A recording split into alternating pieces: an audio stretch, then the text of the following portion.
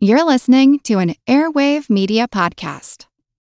Another day is here, and you're ready for it. What to wear? Check. Breakfast, lunch, and dinner? Check. Planning for what's next and how to save for it? That's where Bank of America can help. For your financial to-dos, Bank of America has experts ready to help get you closer to your goals. Get started at one of our local financial centers or 24/7 in our mobile banking app. Find a location near you at bankofamerica.com/talktous. What would you like the power to do? Mobile banking requires downloading the app and is only available for select devices. Message and data rates may apply. Bank of America N.A., member FDIC. Fellow Agora podcast, When Diplomacy Fails by Zach Twamley, is soon going to be turning 5 years old. His is an excellent journey across time, showing us moment by moment those key periods when the time for talk has come and gone. But here's the weird thing. There's been this strange, gigantic gift box just sitting on Zach's desk here at Agora HQ, and the note only says, "Do not open until May 18th. I wonder what might be inside. Find out what's in the box on May 18th when Zach finally celebrates 5 years of diplomatic failure. That's When Diplomacy Fails, part of the Agora Podcast Network. And now, on with the show.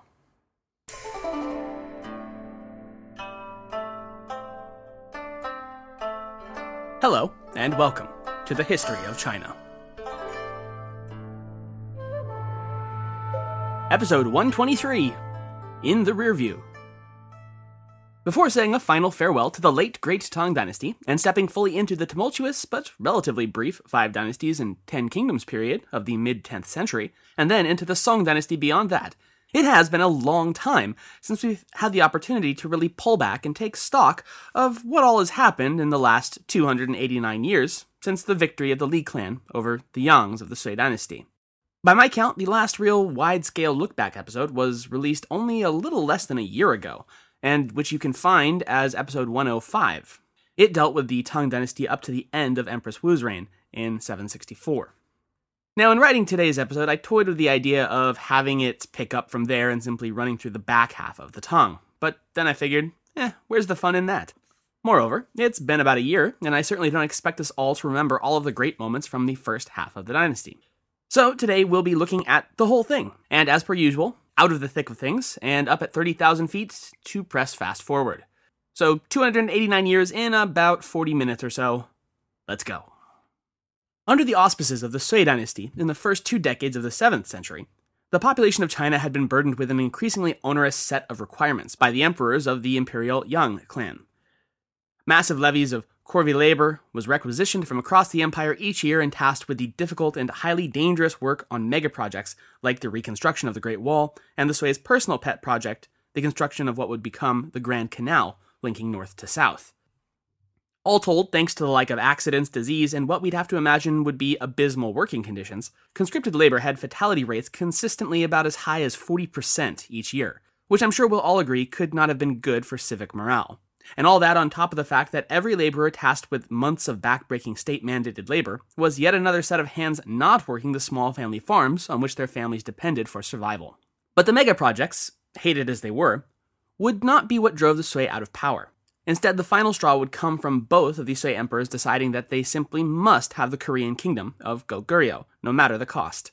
Canals were extended north to beyond where Beijing sits now, and armies of millions shipped up into Manchuria and to the banks of the Liao River to seize Pyongyang and dethrone the Goguryeo kings once and for all.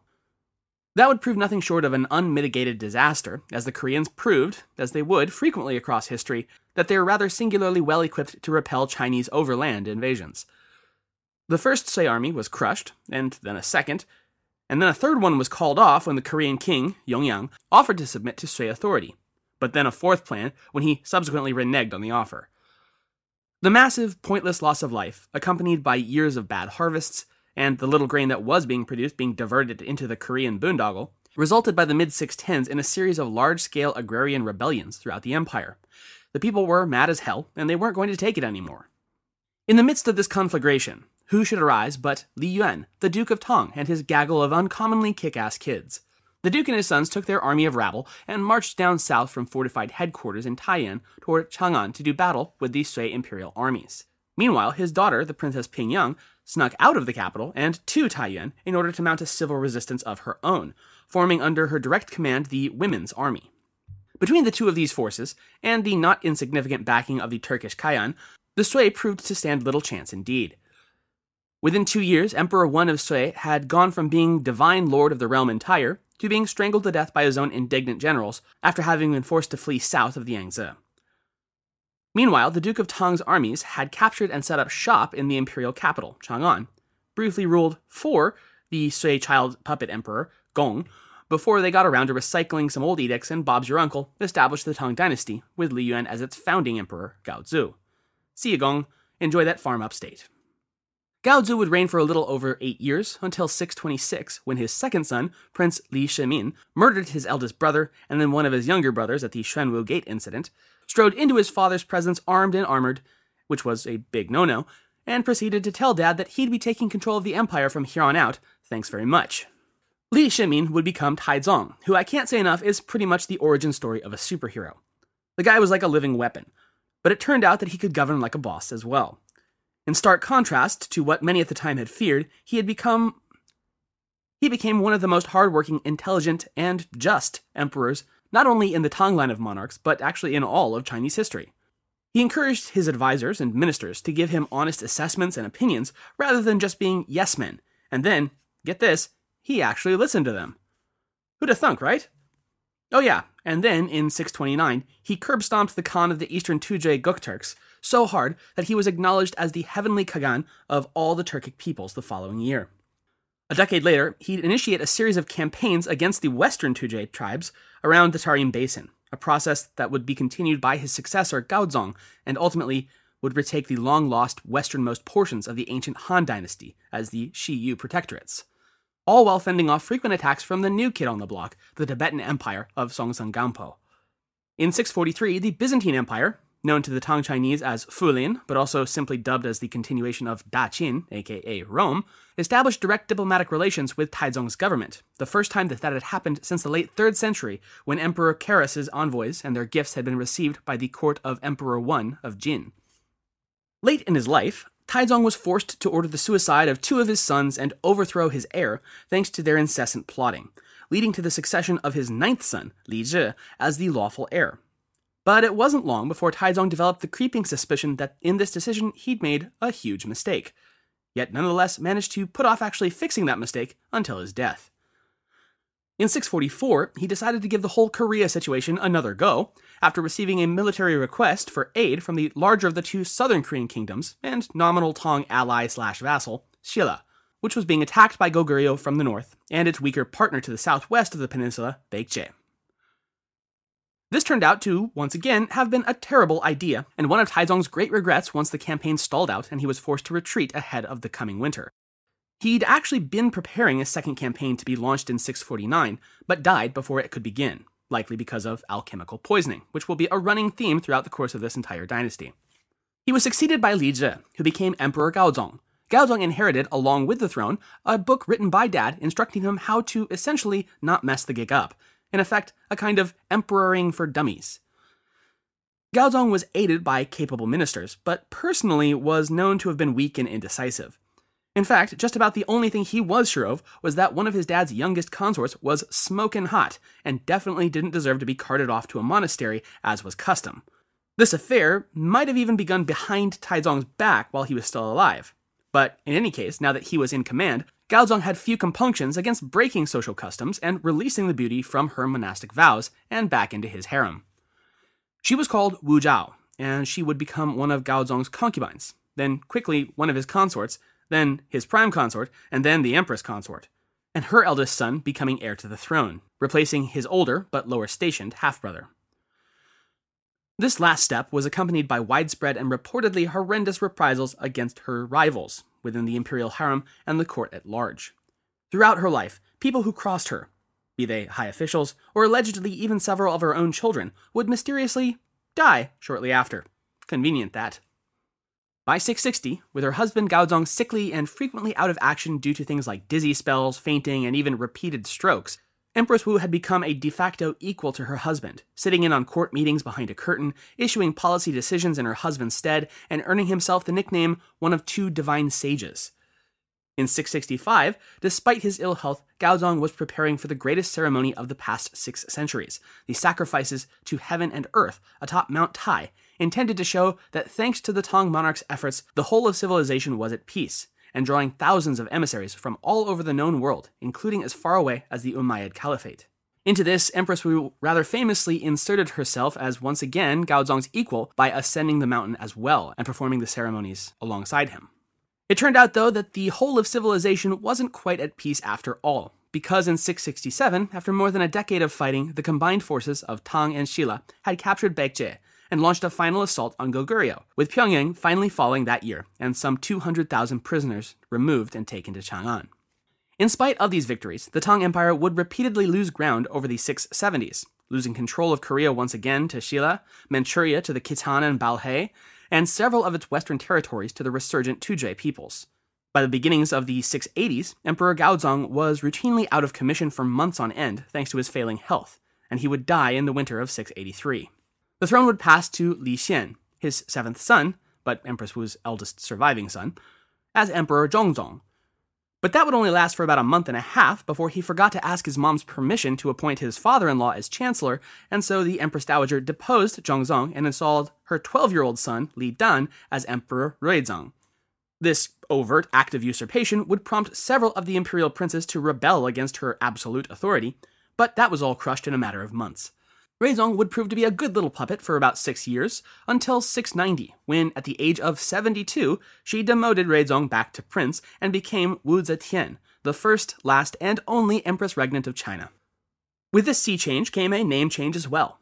Harkening back to the golden era of millennia prior, Empress Wu restyled the Tang dynasty as the Zhou dynasty. Her period of direct rule was of both terror and prosperity. She officially sanctioned Buddhism as being not just simply tolerated, but stationed actually above native Taoism, and even, briefly, associating herself and implying that she was a living Buddha. Though she cast off this label fairly quickly, she continued to pay close attention to the optics of her reign by ordering the ancient and long-lost 9 bronze cauldrons of the Zhou to be recast to mark the dynasty's rebirth in her. Paranoid, with good reason, of the nobility of the now-displaced Tang court seeking her destruction, Wu unleashed secret police forces to root out and ruthlessly torture and execute any and all suspected of conspiring against her iron will. However, there were difficult days to come. Economically, the Tang had begun what would become its terminal decline, as costs wildly outstripped the government's tax collection quotas, while militarily, the Chinese suffered a string of costly and embarrassing defeats to the north and west against the Tuje and Khitan. The foreign threats would be largely quelled by the end of the decade, albeit on less than ideal terms for the nascent dynasty of One.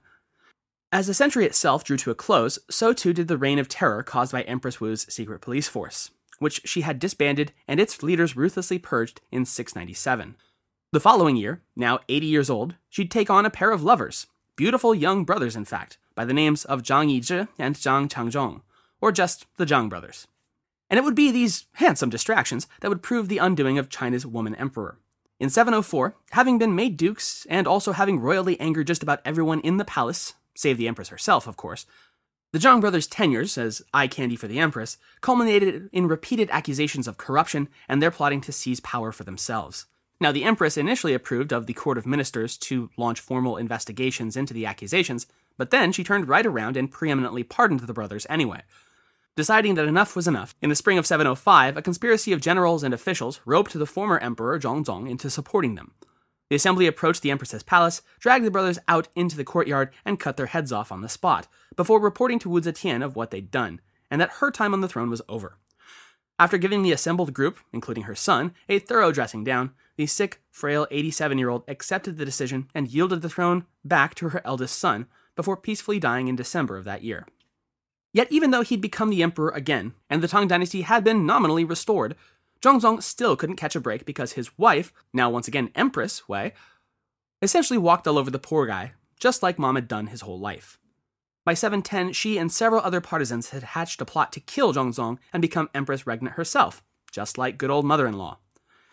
A bit of poison in the emperor's cakes was all it took, and off shuffled the mortal coil for Zhongzong in mid-July. This didn't work out so well for Empress Wei, though, because Zhongzong's body had barely had a chance to cool off before his brother, the former Emperor Ruizong, and his sister, chip off of Mom's old block Princess Taiping, rose in rebellion and overthrew the Empress and her child puppet. The attack was in fact led by Ruizong's own son, Li Longji, and following its success and Empress Wei's decapitation, the pair reinstated Ruizong to his own second shot at the throne.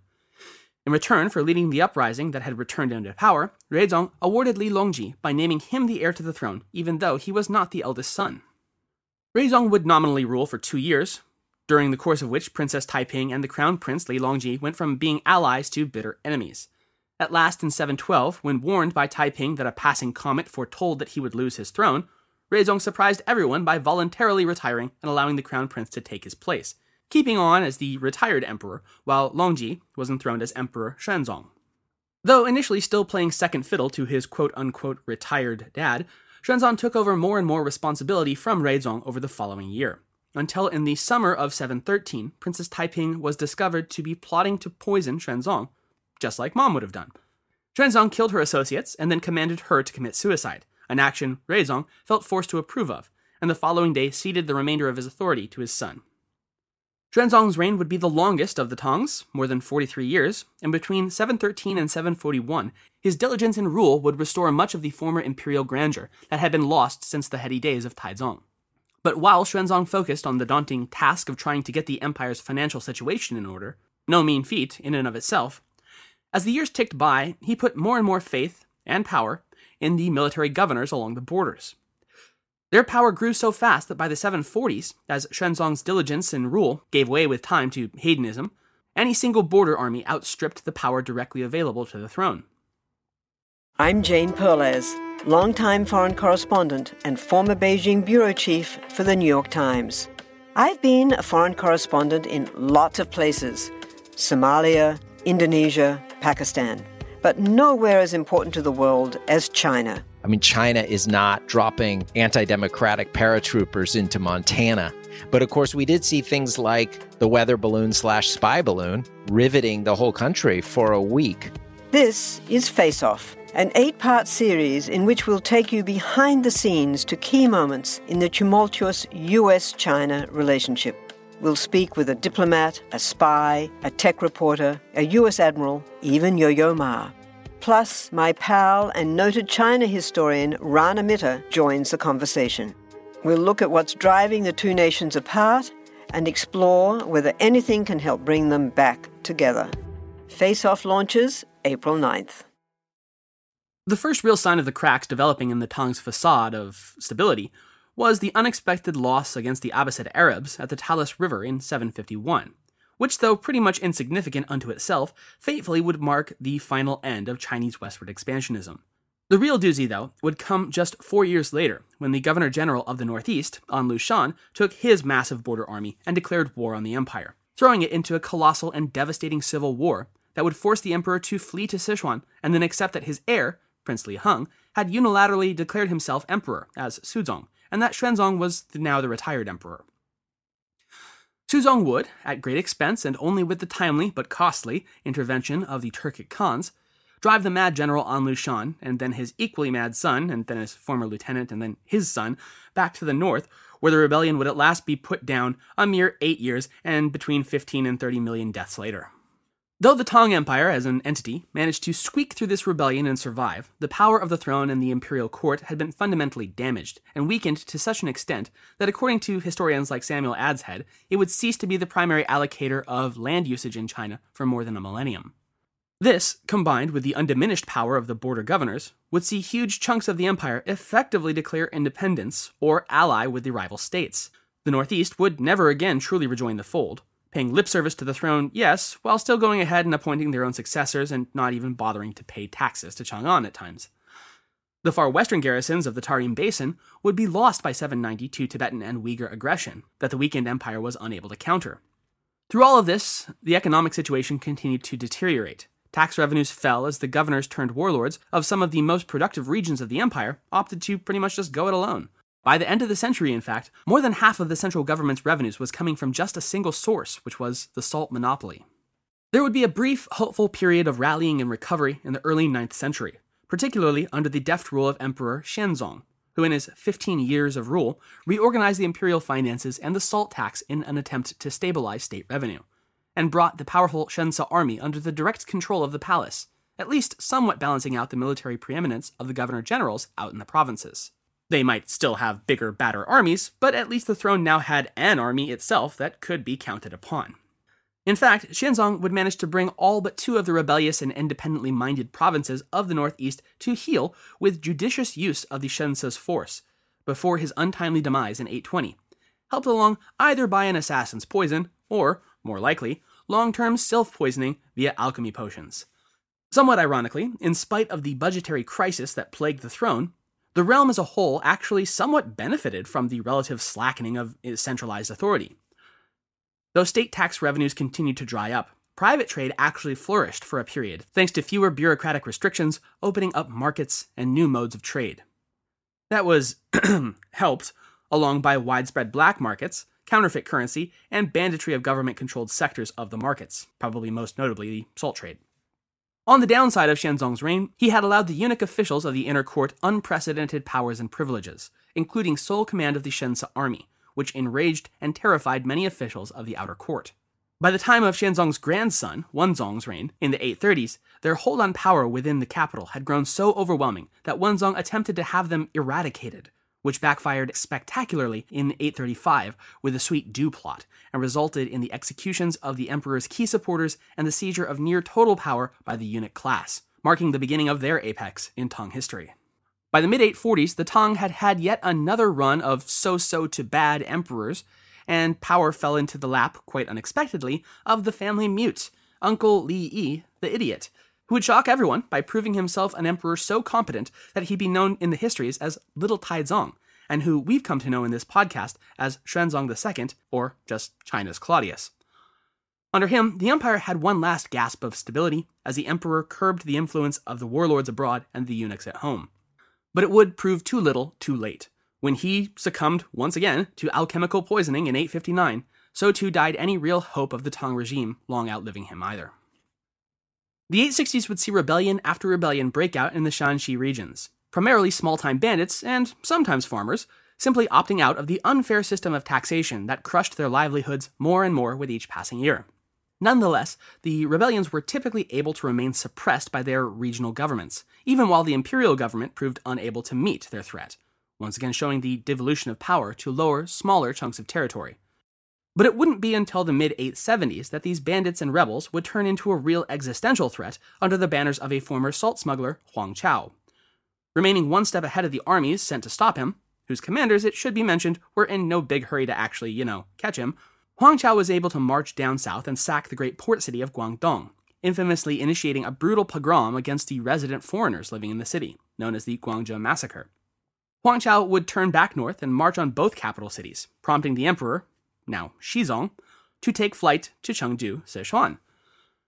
Huang's reign of terror over the capital would last out the year, but he'd finally be driven off and then killed in 884 by the governor-generals of the realm, putting an end to his decade of plundering and killing his way through the nation.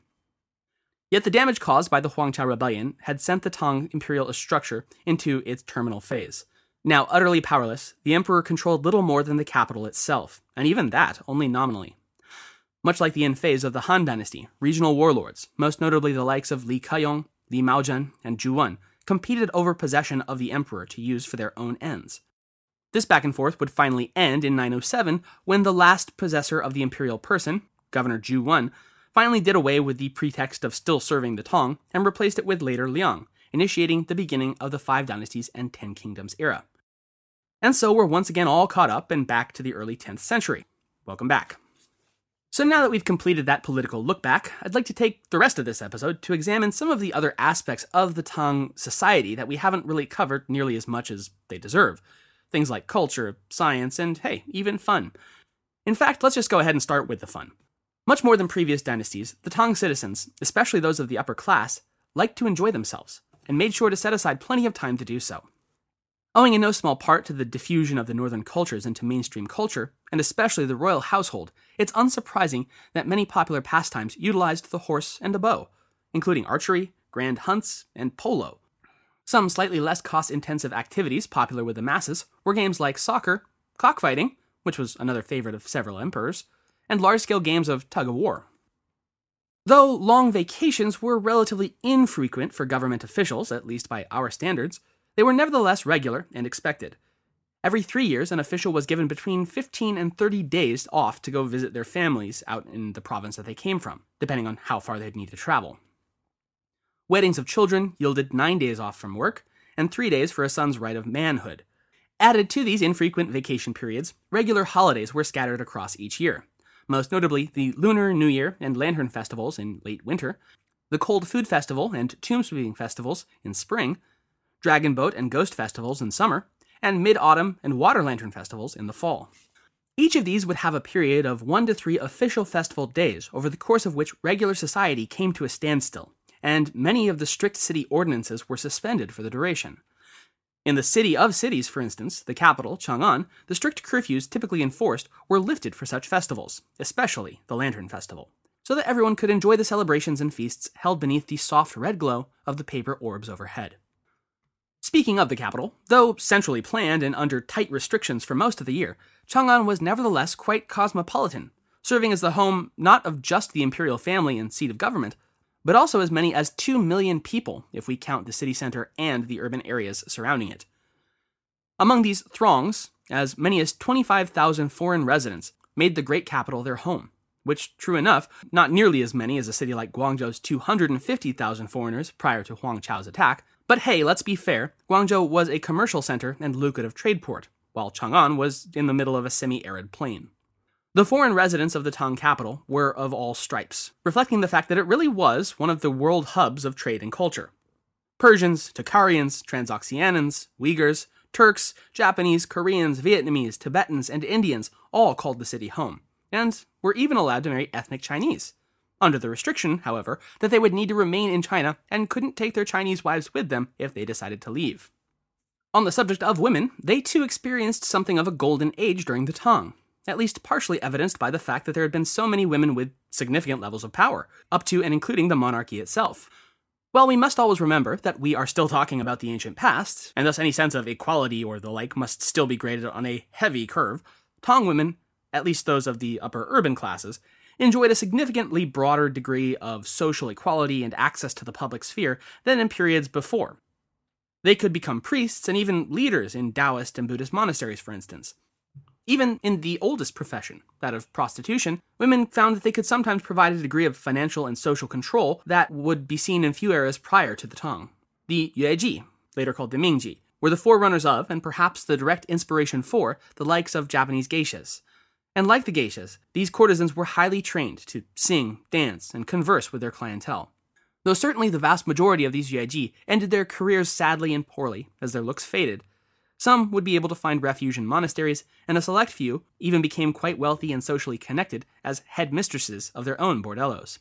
Fashion-wise, it is of particular note that the Tang society had a rather liberal view of women's fashions, even by modern Chinese standards. As rather famously, a recent Chinese television drama about Wu Zetian, called, appropriately enough, The Empress of China, was forced to do extensive reshoots when the modern Chinese government deemed the period-accurate costumes to be a little too risque for their audiences. Cuisine, too, had greatly expanded during the Tang with the re-establishment of long-term foreign trade. Far from subsisting merely on the 5 grains of old, citizens of the empire, or at least those of sufficient means, had access to foodstuffs from all over the known world. Ingredients like garlic, soybeans, turnips, hazelnuts, yams, and taro all became common staples, as did fruits like apples, peaches, and pomegranates from places like Samarkand. Sugarcane had been imported from India and successfully cultivated in China, subsequently becoming extremely popular.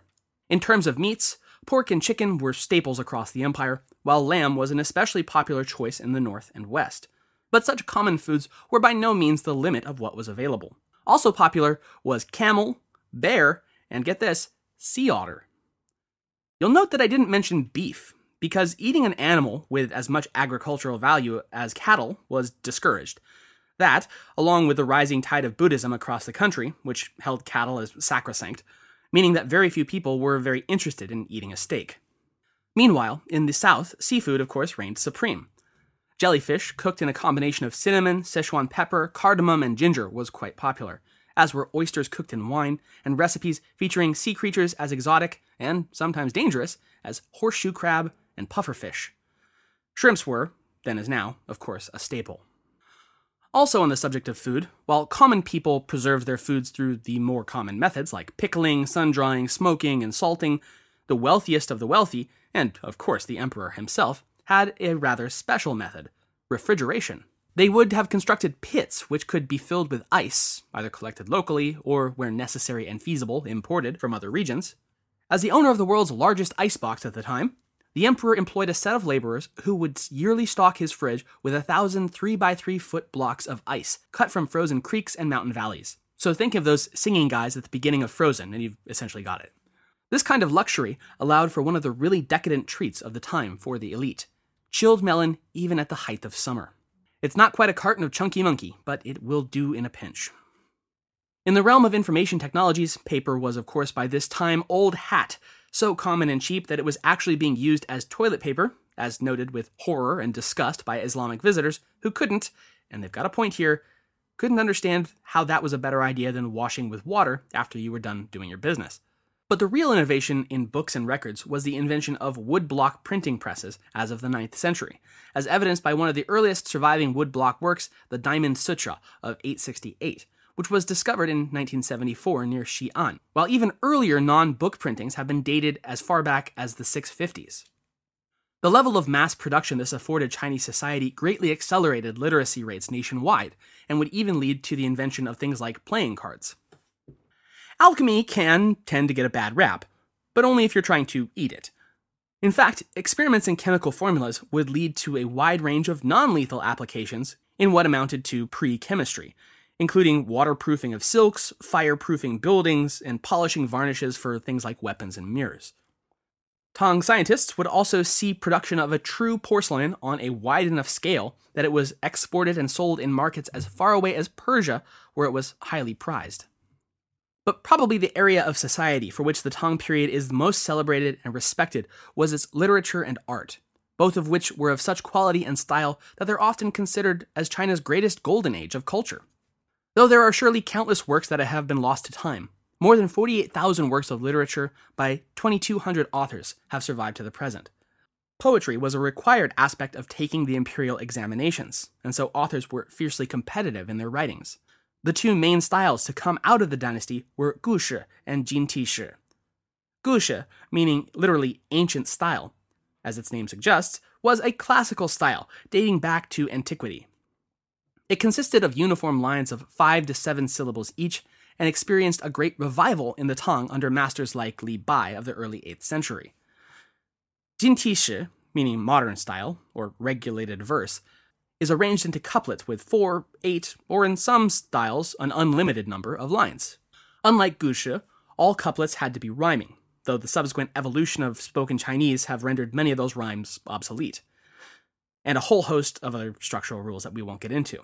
The great Jintishi poets of the Tang were Wang Wei, Cui Hao, and Du Fu. Prose likewise flourished, with authors like Liu Zongyuan and Han Yu breaking away from the Pian Tiwan poetic style of writing things like histories, criticizing it for being flowery and formal at the expense of being vague and often inaccessible. What would become known as their Guwan, or classic prose movement, would instead seek to more closely emulate the more straightforward style of ancient writers like Sima Qian, a shift for which that those of us, like me, for whom ancient allusion and metaphor are impenetrable nightmares, are eternally grateful. All right, that will finish us off for today, and for the Tang once and for all. Next time, we're following the breakup of the empire into its warlord states in the north and south over the next half-century, beginning with the man who had founded the very first of the 5 dynasties, Zhu Wen, aka Taizu of later Liang. Thanks for listening.